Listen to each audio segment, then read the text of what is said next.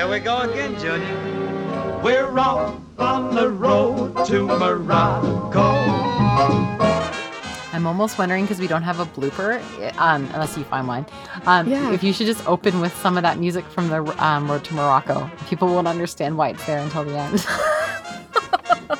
Yes, some foreshadowing. Mm-hmm, mm-hmm. Ooh, I like it. Yeah. We certainly do get around. Like Webster's dictionary, we're Morocco bound.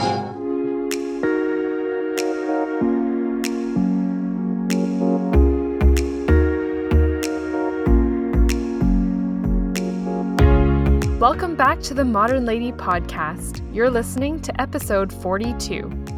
Hi, I'm Michelle. And I'm Lindsay, and today we're talking about the education of our children. When it comes to giving our children the best education possible, we think we can all agree that parents just want the very best. But with all the options out there, where does one begin to sort through them all? We'll look at two of the most common educational pathways today, homeschooling and traditional brick and mortar schools, and investigate the merits of both. But first, if you are enjoying our podcast as much as Michelle and I enjoy bringing it to you, please consider taking a few minutes to rate and review the Modern Lady podcast on Apple Podcasts. Another way that you can help spread the word is by sharing this episode with your friends and family.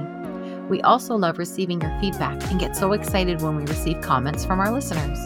This week's shout out goes out to Alessia, the Blonde Pond, from, get this, Lindsay, the United Kingdom. No! Yes. It's happening. She left us a comment on Apple Podcasts and says, quote, "I've only just discovered this podcast and listened to a few episodes in a row, and I really enjoy it. I'd encourage any woman who doesn't feel like most women-oriented media speaks to them to check this out," end quote. Thank you so much, Alessia, for your comments and for leaving us this review. And if you would like to leave us a comment, you can do so on our website, www.themodernlady1950.wordpress.com, or you can leave us a comment on Facebook or Instagram, where you can find us at The Modern Lady Podcast.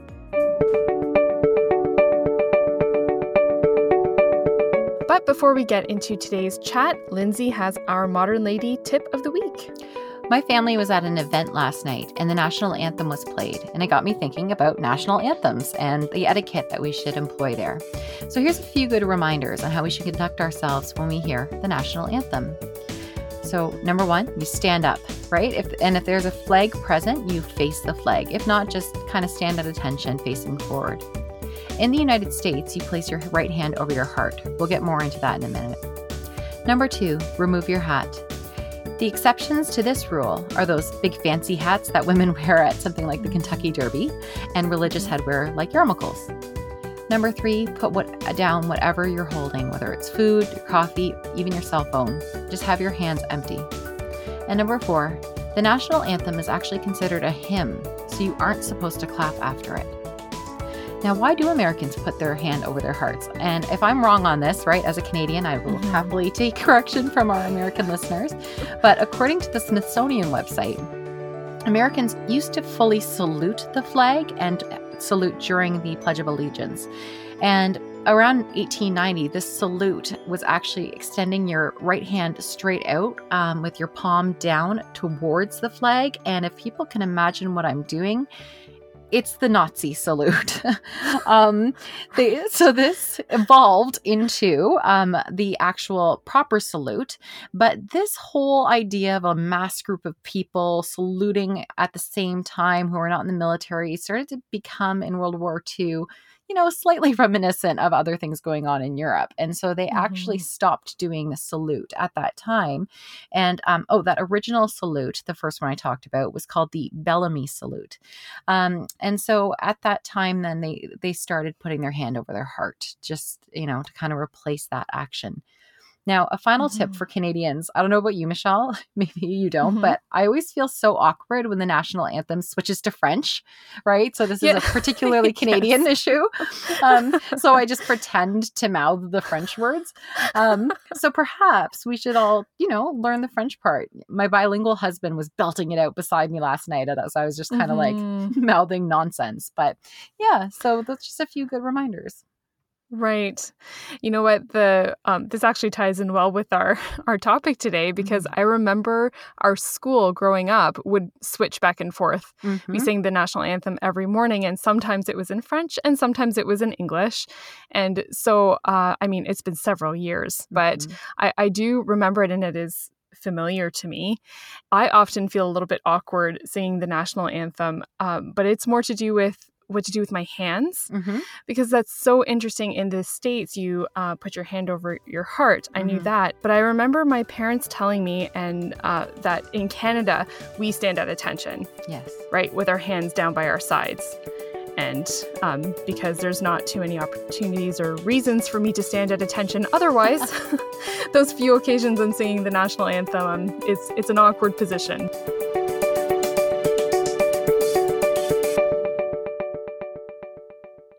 It has never been a more exciting time to be a student, or the parents of a student. With every intriguing option from charter schools to road schooling to homeschooling to public school, it is exciting, but it can be so overwhelming when you're trying to decide which educational path suits best, at which time, for which child. Right, Lindsay? Yeah, you're totally right. And as you know, I've done a couple of the options, and I think that what sparked this, that it's the right time for you and I to have this conversation, is my older two went back into public school this year, this September, and I've received a lot of questions from people over the last 2 weeks about why we decided to do that. So I thought it was a really good time for you and I to kind of share how we discerned how we educate our children.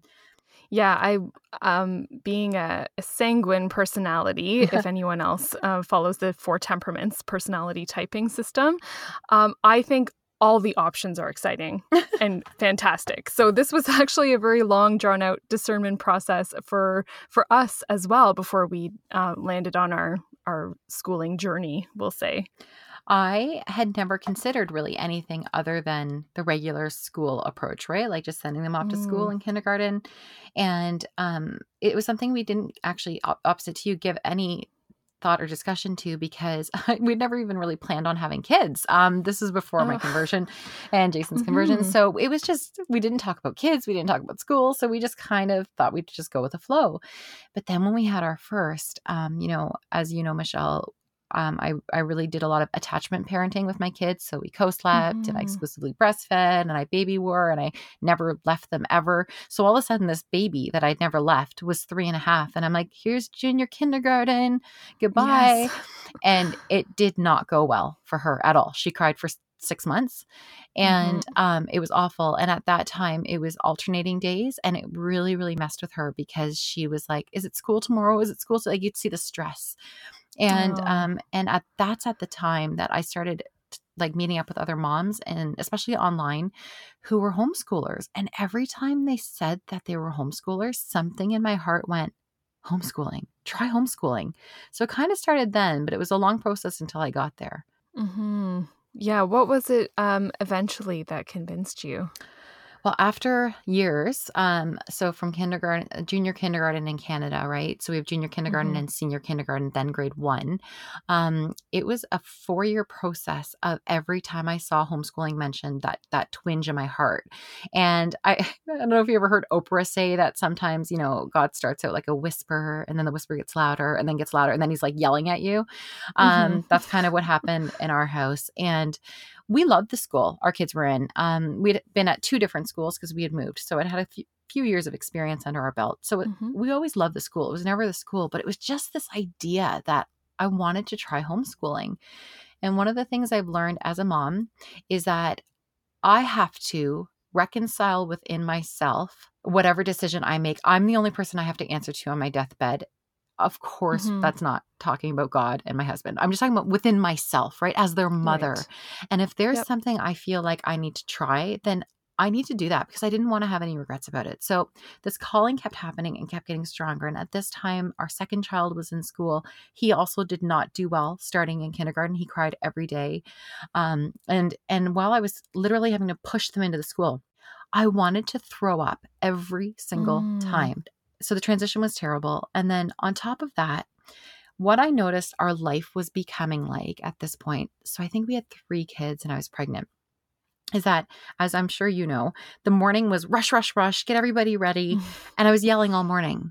And then it was like rushing to school and somebody would slip and fall on the ice and I wouldn't even have time to like, snuggle them. I'd have to be like, come on, you're fine. I'd pick them up by their snow pants and keep them going. And so I'd yell all morning. Then I'd drop off my crying kids and then I'd go home and cry. And then I'd pick them up after. And then it was rush, rush, rush all night, right? It was dinner, homework, baths, bed. And I thought, is this it? Like, is this my motherhood? This is the voice that I'm leaving with them every day, is a yelling mom. And I try to start out all peaceful when they got home, but it's really hard over the witching hours, we call it. Right. Right. And so I thought, yeah. this can't be my motherhood experience. And now many of you listening might think, well, then fix yourself, like figure out what's going on with you. Okay, whatever. I was tired. Okay. And I'm like pregnant with my 4th baby. So all of that's kind of happening at this as this voice to homeschool was growing louder and louder. And so I couldn't stand it anymore. And the only question everybody asks homeschoolers is always, what about socialization? And that was the one thing that my husband was hung up on. And Matt Walsh wrote an excellent article on socialization at that time. And so I woke Jason up and he had worked a night shift. And I think I let him get like 4 hours sleep because I was just so bubbling over with excitement. And I woke him up and I'm like, you need to read this right now. Right now. We got to make this decision. So he's like, okay, whoa. So he read it and he's like, yep, that's it. We're done. We'll homeschool. And we made that decision that day. We let the kids finish out that year. And that was when we started homeschooling. Wow. I can really relate to the crying in junior kindergarten. Your kids did it too? Oh my goodness. Well, not the boys. Okay. And I have theories about that. For one, they were twins, so they went off together, which I think really helped. Number 2, they actually had a delayed start. So we chose to do preschool. For them, just a couple of mornings a week. And that was just enough, right? And then with each other too. And then by the time they switched into senior kindergarten at the local Catholic school, they were okay. But our oldest, she cried almost every morning until like the middle of last year. Oh my gosh. Grade 2. And it wasn't, as parents, we are very conscientious. So it wasn't a cold thing for me. I knew from how she behaved at home after school.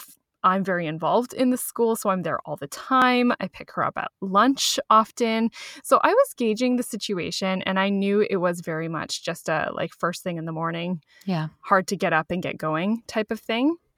But it didn't make it any easier for me either, especially those first couple of years.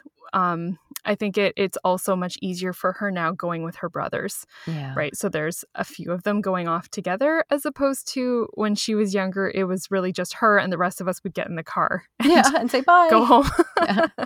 That's right. That is a major adjustment and a huge factor. And like I was saying before, for me, many of my close friends homeschool. And I knew these people and I was friends with them before we started school. And so all those years leading up to junior kindergarten, I angsted all the time. Oh my goodness, I'd have like violent swings one way or the other. And I would change my mind. It seemed like every other week. But for me, the attraction to homeschooling was, once again, more my personality. I really saw the flexibility and the possibility of adventures every day. Essentially, I was like, workbooks. Every day is a field trip. That would be my curriculum for homeschooling. It was a very exciting possibility for me to just spend a lot of time with them and to not be rushed or in a hurry or study what we want, when we want to. And ultimately, I was so indecisive about it. I felt like I could reevaluate as we went on, but it was probably better for them and for me to settle into some sort of a routine first. And then I just continue to reevaluate as we go on. And school provided the stability for us to get into a routine. enough so that I can actually think clearly. Because you're right, when you first start school, if you have more than one child, that usually means you're in the thick of babies, right? And that's a terrible time to make a decision that you're hoping will stick for the rest of their lives. Yep. Oh my goodness. And that was one of the things that really struck me at that time. So we always had to walk to school. And so that last winter before I pulled them out was the worst winter we've had in a long time. And I would remember waking up my baby and having to right in the middle of nap time, because my kids are finished early. They're finished at 2:50. And so I'd have to wake him up right at that time and throw him in it. We're in Canada. So it's like minus, 15, 17 with the wind chill, and put him in his little car seat, wrap him up with blankets and walk through the snow. And I was pregnant. And so then the stroller would hit my pregnant belly getting stuck on the ice. And I was like, I'm done. So again, my reasons for homeschooling sound horrible. I don't want to yell at my kids anymore. And I don't want to walk in the snow. Those were basically my first two reasons. And then if I look deeper, and our other reason, and this is really true because I want everybody to consider this. I am married to a police officer. And so we have a very different view of our city and of the world than non-police families. And so I was just like, that's it. I want to protect these babies. I want to put bubble wrap around them. I just want my babies home every day. And, I just wanted to just completely protect them. Now, obviously this isn't the right approach. And thankfully, I met a homeschooling family in our community, and I met with her when we were still discerning. And she said, so why do you want to homeschool? And I'm like, I don't want to yell. I don't want to walk in the snow, and I want to protect them. And she's like, you can't, those aren't the reasons. I'm like, what? And she's like, those aren't good reasons. She's like, you can't do this out of a place of fear. And so she's like, you really need to go home and think about this for a long time and pray about it and come up with a list of reasons why you want to homeschool that aren't fear-based. And I'm so glad she did that, because my real reasons came to light then. And it was really about my goal of wanting my kids to have a very, very tight bond. And that became kind of our primary goal in our family, is I wanted to just kind of press the hold button on life for a little bit. And I thought there's no other time we can ever do that. And so I did want them home. I did want to have that closeness with them, but I wanted them to also bond together in a way that you can only do when you're kind of stuck inside of a house together for days on end. Right. I do love what you said about it, that it can't be fear-based, because I feel exactly the same way, right? And that was actually one of the reasons why we ended up actually going to brick and mortar school. And I think from henceforth, we will just call this public school, right? Yeah. Brick and mortar is quite a mouthful. A lot of my decisions or thoughts about homeschooling that did not come from just having fun all the time. Yes. Were also really fed by fear, fear mongering in a very mild way. No one was really out to get me or to terrify me or anything. Right. But I realized that wasn't going to stick for me, because I grew up with a philosophy of you have to give people something to say yes to. And your argument can't be no, no, no all the time. Right. Yep. Right. So it's if the majority of my decision making is focused on no to school, no, no, no, no, because it's bad, because whatever, that I knew that wouldn't stick in the long run, and I would just keep this oscillating back and forth. Yeah. And I think that's the most important point. So you and I talk a lot over the years, actually. So it's really surprising it took us this long to do this episode, because we talk about education a lot when we're together. Yeah.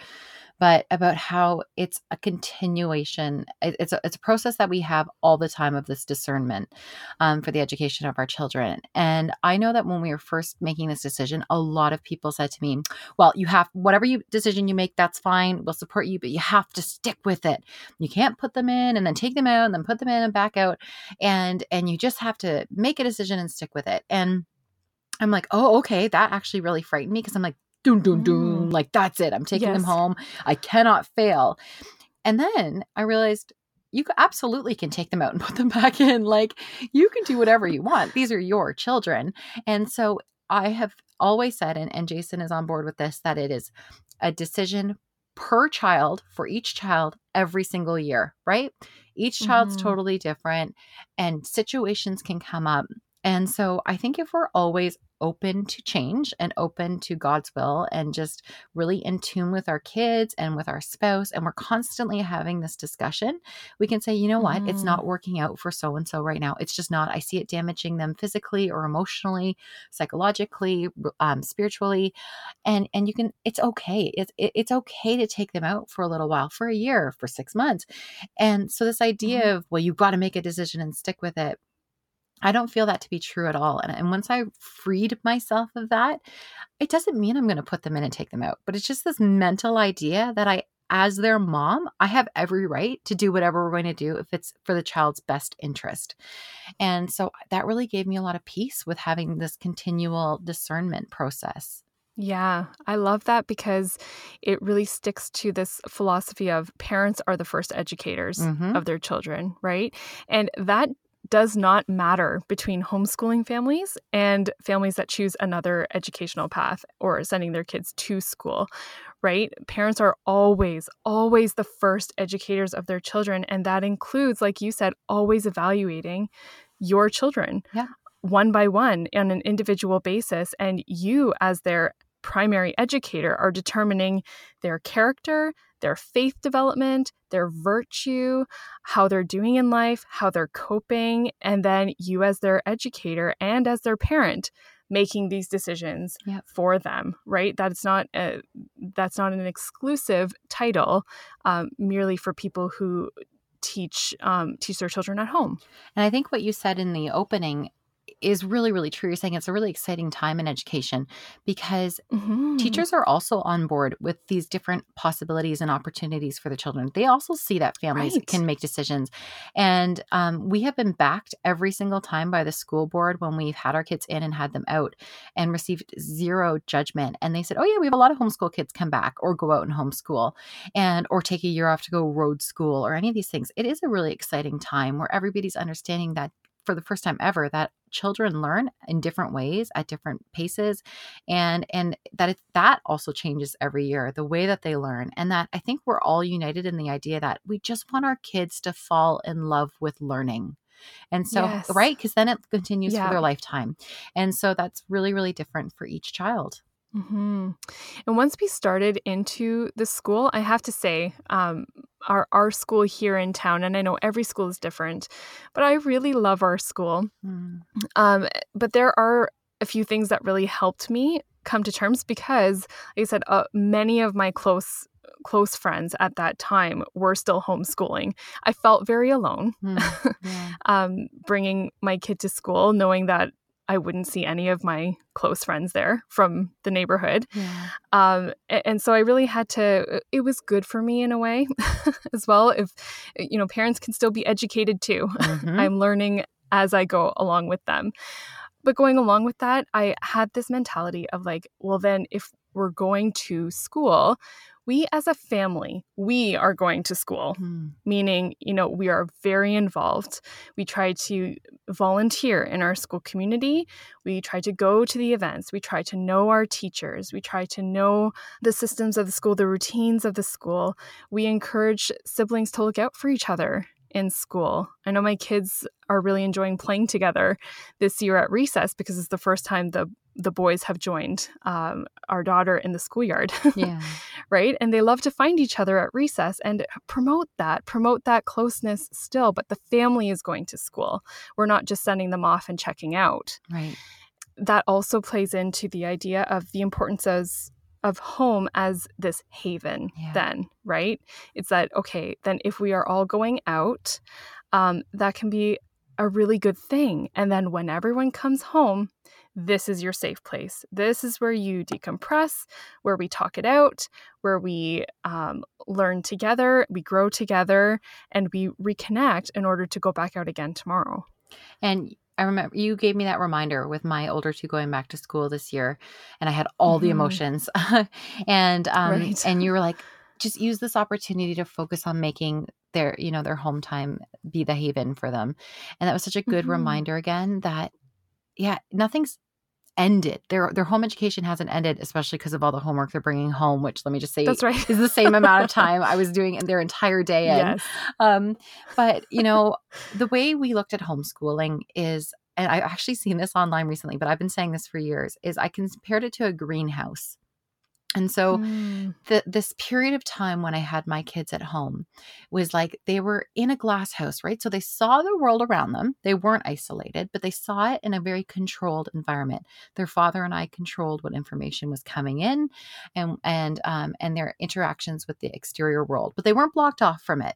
And then as they started to grow and develop and their roots became really, really, really solid, then when we determined it was time that they would be strong enough to be transplanted out into the real world, then it was time to do that. And so that's where we've hit this year. And we knew that last year that Charlotte and Deacon, our older two, were getting ready to be transitioned back out into the real world. And that's what we want to encourage all of our listeners to do today, is that know that you have the power to make those decisions, that you can change your decision in your mind at any time, but to really be prayerful about it and really work closely with your spouse and talk to your children about it. I always involve the kids in the discussion as well. And that you're going to do what's best for your family at that time in your life and for you as the mom, right? Sometimes moms just can't. I know a lot of moms who are homeschooling who are miserable homeschooling, but are doing it because they think they have to. That's not serving your kids either. And so if you are, going to serve them better by having them in school and doing a really bang up job when they get home from school, that's amazing. I'm a lazy mom, so it worked really well. Going to school is harder, actually, for me. I'm like, whoa, school. There's so many things. Very hard. It's way harder than homeschooling. And I don't know if other homeschoolers will agree, but we had many a day where we're like, you know what? I think we're just going to watch movies and eat cookies today. And those were amazing days. And I can't do that now with everything they have to do. So anyways, for me, homeschooling really reduced the overall stress level in our house big time. There was a noticeable decrease in stress level. But I know that happens for other families when they get their kids happily placed in the school system. So again, your choice is your choice. And you should have family and friends that support that.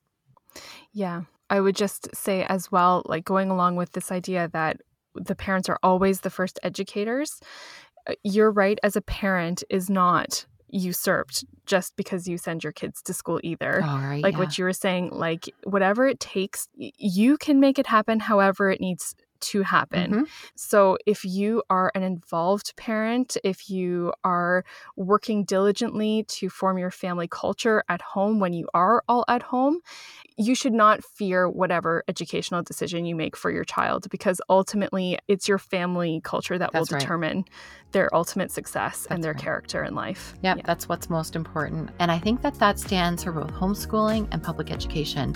Raising our children and to be good people of virtue, to be well-functioning adults, to be people with great characters, that is far more important than any of the school subjects, however you're educating them. And so that, again, starts at home, like what you're saying.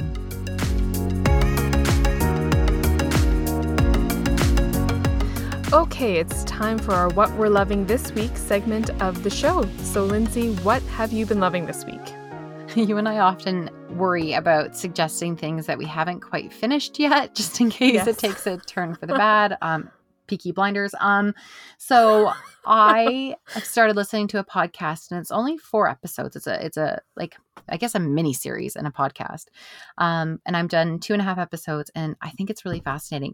So especially considering that what I recommended last week was Gone with the Wind, and I had touched on the controversy around that book on how it perhaps made light of slavery and actually romanticizes it. I wanted to learn about the flip side. And so the podcast I started listening to this week is called 1619. Have you heard of this? Oh my gosh. Just before we recorded this show, I was checking something on iTunes for the podcast, and that is the one that was featured. Yeah, it's receiving a lot of great response. And so it's really, really, really neat. And that's the year that the first boat landed full of slaves in the United States. And they opened the first couple of minutes with the, she's probably like the great granddaughter of a slave standing on the shores where the boat landed and what that means to her and what she was feeling. And so hearing her family stories and hearing the history of slavery, and it's actually, and they say this, it's actually the history of capitalism in the United States and the financial system too. It is absolutely fascinating from a historical standpoint, from a sociological standpoint. It's just a really, really well done podcast. So I've only got 1.5 episodes left, but I really recommend so far 1619. Wow. That sounds so interesting. And you're right. Like, I love hearing about an issue, but you always kind of wonder, like, you wonder about bias, you wonder about perspective. And so that is so great that you have that counter to Gone with the Wind to supplement what you were reading last week. Yes. And I'm also going to be reading, and I can review it in the future, but Uncle Tom's Cabin, which is often the book that really helps people understand the brutality of slavery. So that's something I try to encourage my kids from homeschooling, is reading lots of different sources, right? So that you can become a critical thinker and hear different opinions. That's awesome. What have you been loving this week? So this summer, we actually are starting to get into going back to our old movies fascination. The Road 2 movies starring Bing Crosby and Bob Hope. Do you know about these? I have never watched one, but I know all about them and they're on my list. Oh, you love them. They're just fun. You know what? Yeah. They're fun. They're dated a little bit, but oh my goodness, they're so fun. So we, just a few weeks ago, actually, we started off with The Road to Morocco. And actually, I think that's out of order. I think it's the third in the series. And there's like 7 of them in this series. But I had to start with that one because I grew up, my mom listened to all these musicals and show tunes. And I remember The Road to Morocco, the song. We're off on the road to Morocco. Anyways, sorry for that. There's nothing super deep within them. I kind of like it's a little bit tongue-in-cheek. I'd love to learn a little bit more about the production of these movies because it seems like one of those projects, and you see some celebrities do it these days too, where they're almost so famous now, they can do whatever they want. And I wonder if this was Crosby's and Hope's type of project because within the script, they're talking to the viewers as if they know like the viewer is watching the movie. I watched a documentary on Bing Crosby, and I don't know which one, and it actually talks about why they made those movies. And so I'll try to find it for you so that you can actually know more about how they made them. I think they ended up not even liking them at the end, but they were so popular that they just kept churning them out or something like that. But yeah, I'll get you the documentary. Okay, that's going to do it for us this week.